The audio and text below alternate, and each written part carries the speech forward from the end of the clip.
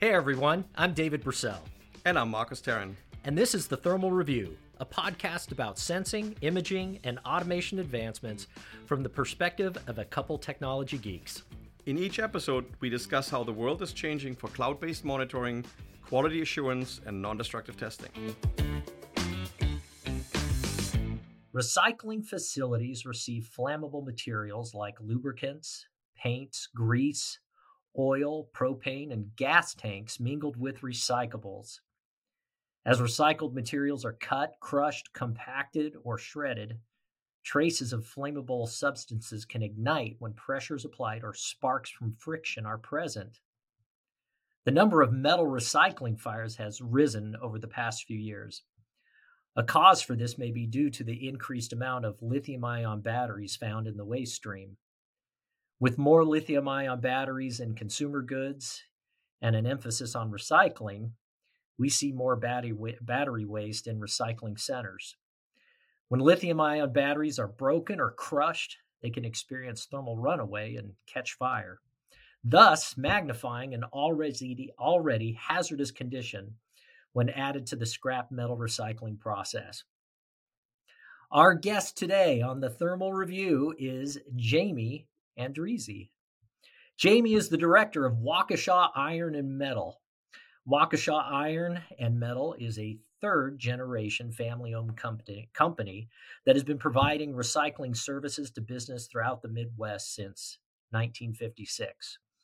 Their commitment and dedication to customer service has allowed Waukesha Iron and Metal to offer recycling solutions for large or small businesses for over 50 years. In this episode of the Thermal Review, we will discuss the impact of fires in metal recycling facilities and how thermal imaging can be used to prevent them. Welcome, guys. Hi. Hey. Thank you for joining us today. As always, we have Mr. Marcus Terran here with us, the president and CEO of Movitherm. And as I mentioned in our intro, we have Mr. Endrizzi here, Jamie, with us, director at Waukesha Iron and Metal. Welcome, Jamie. It's great to have you here. Hey, thanks for having me. It's exciting to be here and share a little bit about the knowledge and talk thermal. Awesome. How Absolutely. are things out in Wisconsin today? Well, we're processing. We're getting over winter and into the spring months, which adds more complexity, a lot of water, a lot of cold winds, and miserable conditions for the most part, right? It's the Midwest. It is the Midwest. Well, again, thank you, Jamie, for joining us. I hope we could dive right in. And perhaps, Jamie, you could tell us a little bit about Waukesha. You know, I mentioned it just briefly Sure. in our opening paragraph, and also maybe a little bit about who's Jamie. What are you doing at Waukesha, and give us a little background. Sure. Well, who's Jamie? Jamie's been in the risk management business since about 1997. Went to school with an undergraduate for occupational safety and health, decided to stay around for my master's in occupational safety and health, really focusing all throughout risk. I've worked for insurance companies, brokers, road construction, vertical construction, and now here at the recycling plant, working with these guys. So we touch on transportation, but also the hazards of keeping people safe in the recycling world. Metal recycling is right now, the SIC code for it is the 5th most dangerous occupation that OSHA deals with. So there's a lot of hazards out there and a lot of fires that certainly come up a lot. Waukesha Iron and Metal, like you said, Dave, has been around since 1956 and of course has changed over the years from parts to more recycling cars and getting rid of the parts, and to selling our material to people that had shredders, to about 12 years ago, the owner installed the shredder, which obviously opens up a lot more hazards and grinding up metal and making sure that you don't have fires through metal. I've been here for about 7 years. Since I've been here, we've increased our mill from a 60-inch mill to an 80-inch mill, which basically doubled our output. We can turn out about 120 ton an hour, which is a tremendous amount of steel. That's amazing. Yeah. Jamie, thank you for that additional detail. And again, for joining us today. I wasn't aware that. Wow, number 5 Yeah. on the OSHA list Hmm. for hazardous, uh, I guess, environments. Tell can you share with us a little bit about, how I mean, you mentioned fires. We led into this conversation today talking about fires and recycling pans. I wonder if a lot of time people understand that yes, fires actually do happen in metal recycling facilities. Sometimes people think, oh, it's metal, it's not going to burn. It- what kind of impact uh, do fires in metal recycling? What kind of impacts do those have? Well, like if you take a manganese engine, let's say like a Volkswagen motor, right? That type of material, that commodity will catch on fire when it's shred and it becomes very super hot to fight. So for number one, you have to educate and understand what you're dealing with and where you're putting the material and how it's going to take effect towards it, right? Mm, Number two, you take a look at the material and what are you doing with it? If you're shredding cars, the whole car is going in there. So you have oil, leftover oil residue, you have foam seats, you have cloth materials, you have rubber, you have all types of things that get pushed through the shredder and then separated on the other side. So those things can catch fire easily. What you don't want to do is have a large fire that takes your shredder down, right? Or an explosion. It's more going to be mm, the explosion side of it that takes your equipment out, and then the fire. You try to manage it and control it and put it out. gotcha. So, well, Jamie, what are you guys experiencing there, and maybe even other metal recycling facilities when it comes to this lithium-ion battery challenge, if you will? More inspectors, right? The more inspectors you have on the ground looking through the materials, the more you'll find things. A lithium ion battery can be inside of a vaporizer pen, right? It's the size of Mm, a writing utensil, so that's hard to see, or a laptop or a cell phone. I think I shared with you guys the laptop that was on fire, spontaneously combusted when it was crushed. Um, so what we're doing is we're trying to do pile reduction, increase the amount of inspections, and then also buy less appliances, right? That have battery backups in them, or they have like a refrigerator.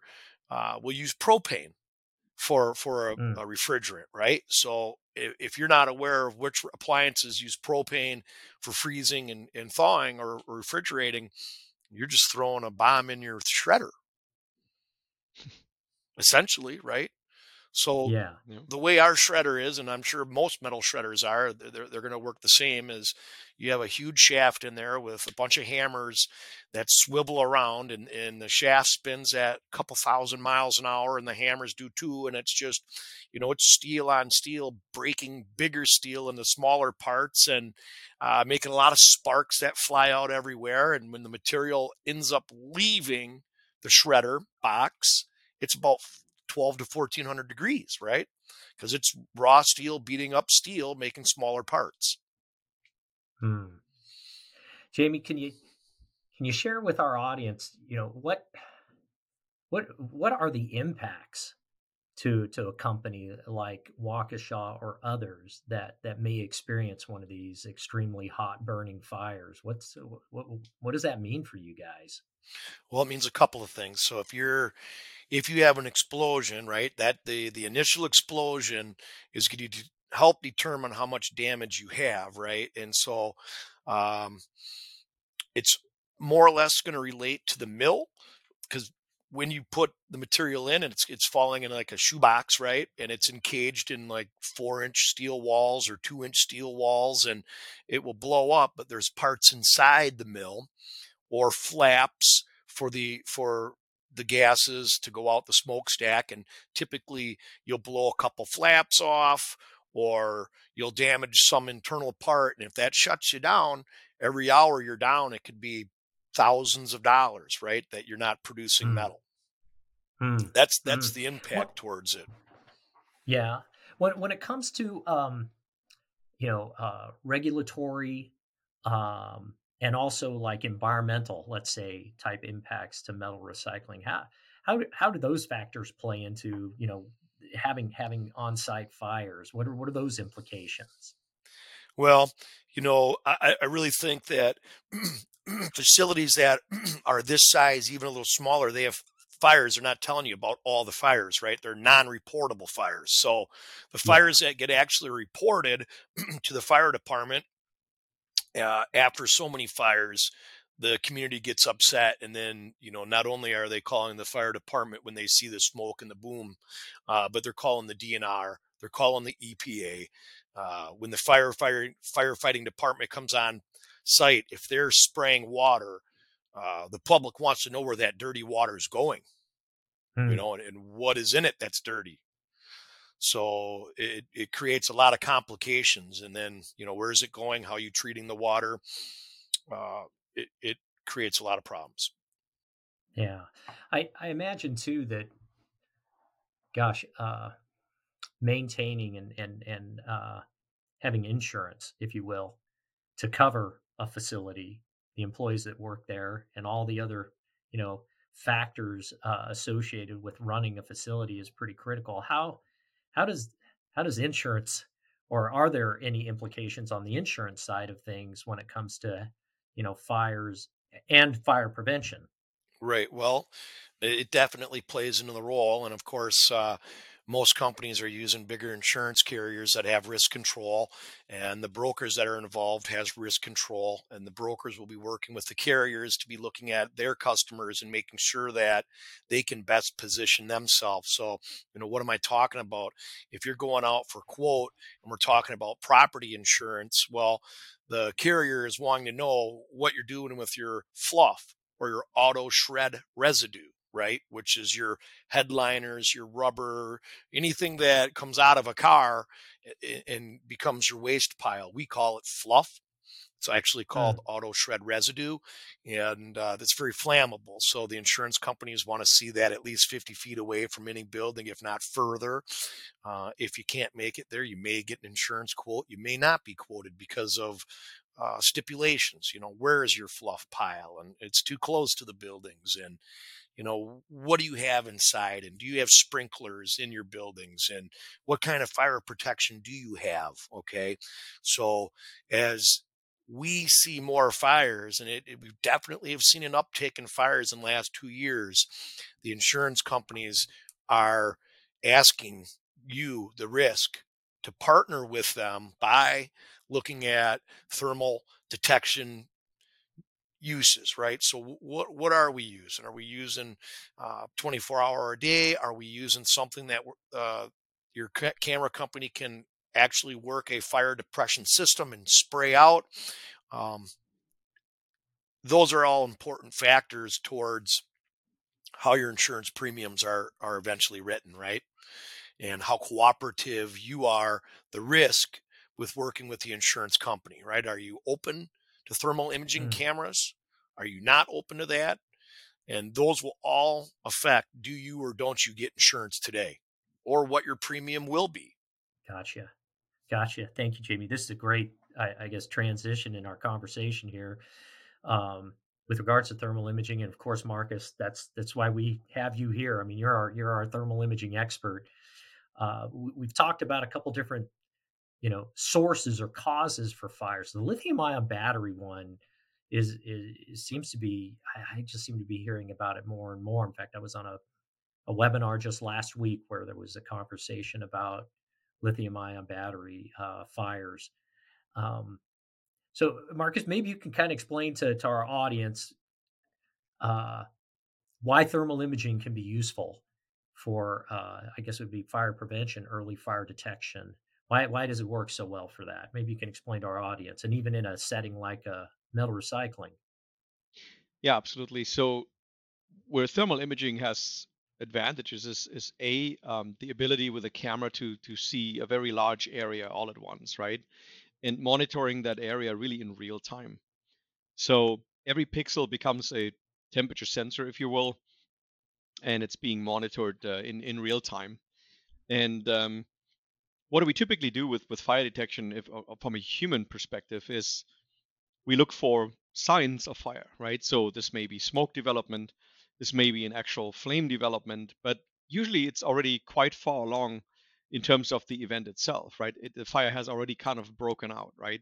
Mm. And then once it does, it typically goes pretty quick, depending on what the flammables are in the area and the conditions.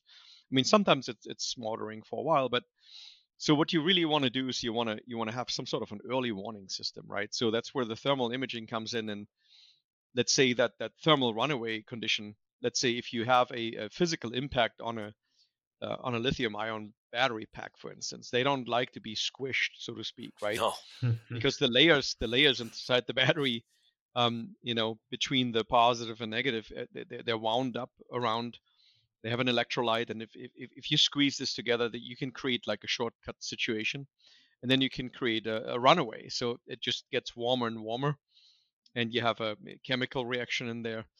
And but there's a certain amount of time scale involved, right? So if the thermal camera can see that battery pack now getting warmer and warmer, it will, stick out like a thumb, like a sore thumb, like basically, like a hot spot that's in a pile.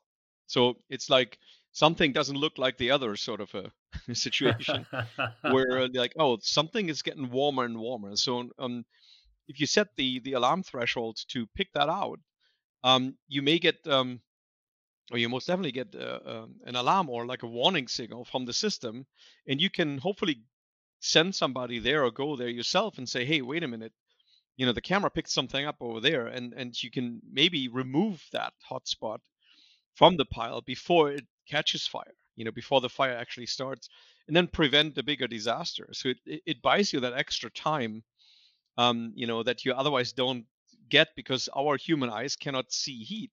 Mm. Thermal cameras can, right? So we can see smoke, we can see flames, anything in the visible range, but thermal cameras have that extra sixth sense that can actually see the heat before hopefully something bigger happens, right? Brilliant. Thank you, Marcus. Marcus, on this subject of thermal imaging, having just a camera alone probably isn't going to be the solution, right? I mean, you could take a thermal camera out there, right? You could point it at a pile or some material, uh, and then hook it up to a monitor. But then you got somebody sitting in front of a monitor all day, right? Right. Monitoring it. Now, I know these cameras are a little smarter than that, and maybe you can just share what that means. And we're hearing more and more about smart, infrared cameras. Why is a smart infrared camera revolutionary to fire detection? So in the old days, you literally just had a camera. It didn't really matter whether it was a thermal camera or a regular surveillance camera, if you will. And it would just produce an image stream. So you would just get an image stream or video stream, and then a human had to look at it and say, okay, well, there I see something. So that would require, in this fire monitoring setting, it would require a human to sit there and stare, like you said, 24/7 at the screen, which is not a fun job to do. It's very boring because most of the time nothing happens, right? It's And thermal it's imaging is cool to look at, but after a while, I yeah, mean, to an extent, right? And so people were starting to play video games and not paying attention anymore, because they get fatigued, they get distracted. You Right. have conversations with coworkers and all those kind of other things, and it didn't really become that effective anymore. Um, what we do is really, we use a combination of smart cameras and what we call an IoT platform, Internet of Things, where the smart camera has already a processing unit inside the camera that already looks for issues, looks for, let's say, that threshold of like, what do I determine to be abnormally warm, and then notifies a system that sits in the cloud, a piece of software, if you will, that runs on the server somewhere in the cloud, and says, hey, I spotted something. Mm. So it's really an event-based system. It's no longer 24/7 monitoring, looking. I mean, it does that, but it doesn't require any attention.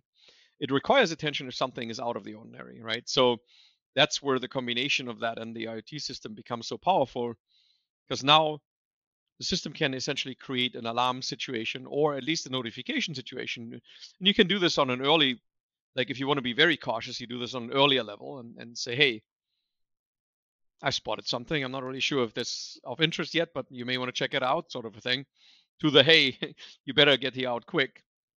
So you have the ability to set different alarm thresholds or warning thresholds.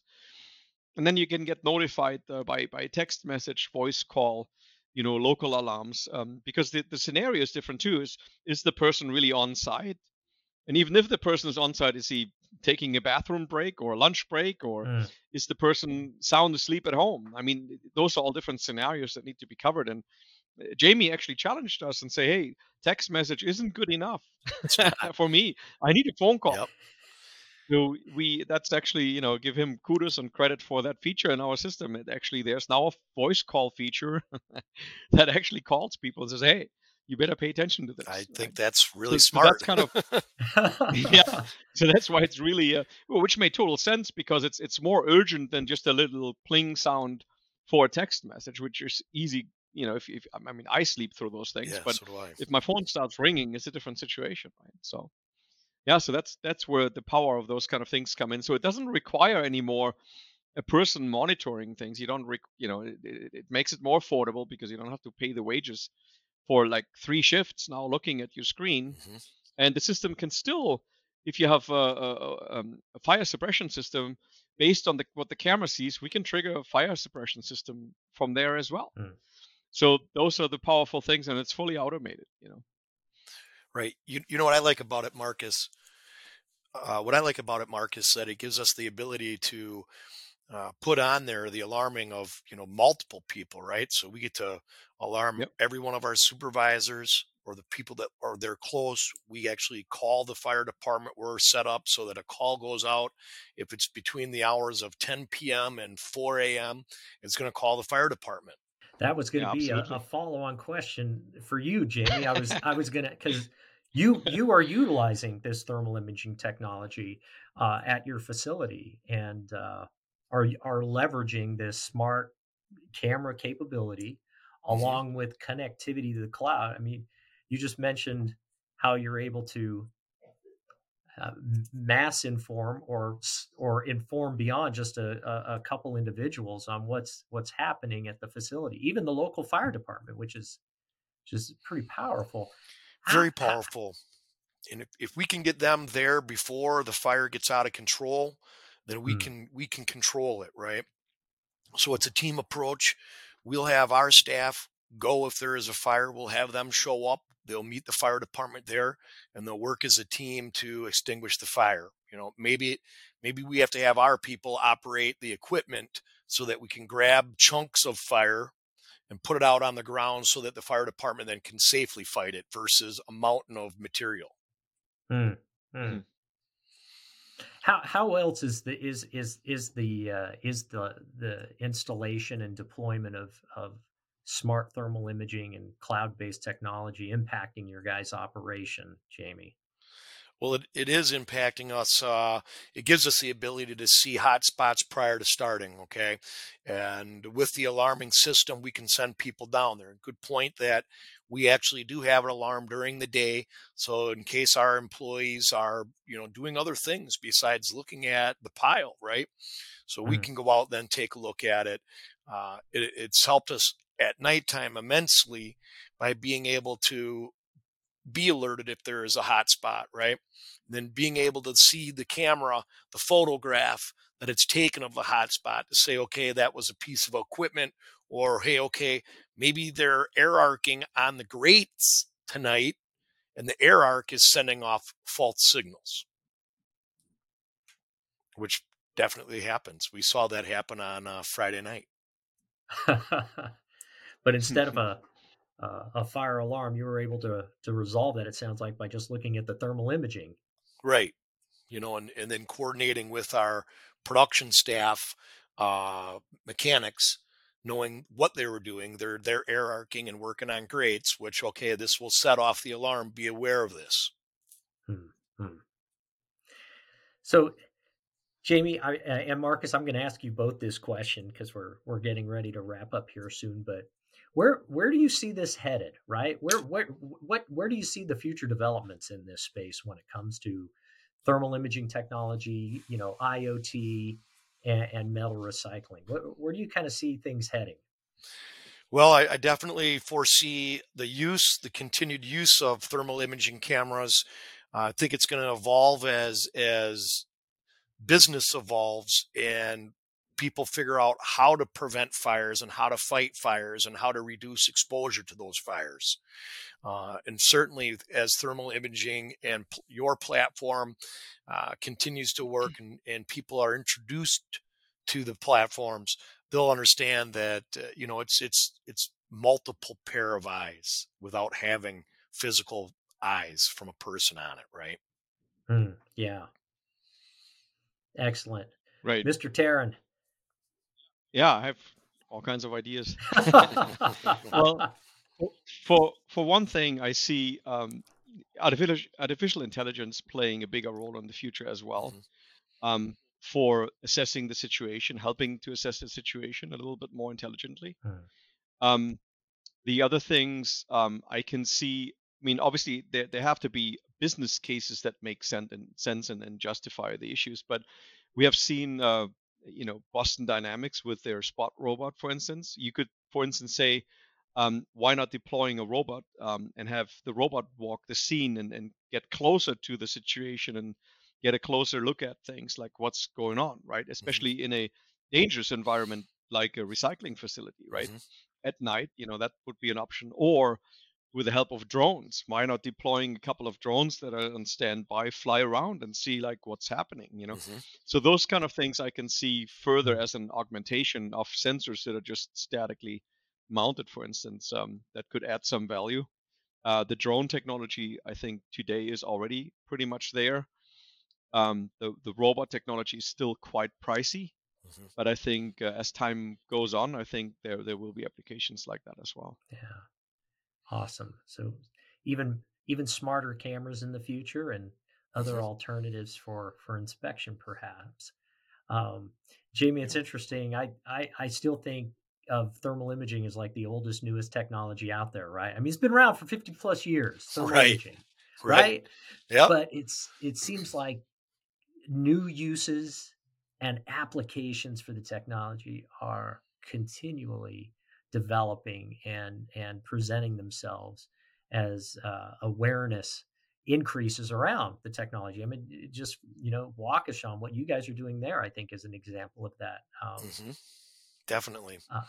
Yeah, which is really, again, kind of goes back to the whole purpose for this podcast, which is really to educate and share with others the power of thermal imaging and what it can do, and how it can make lives easier, if you will, simplify things, simplify the complex is what we like to say at Multitherm.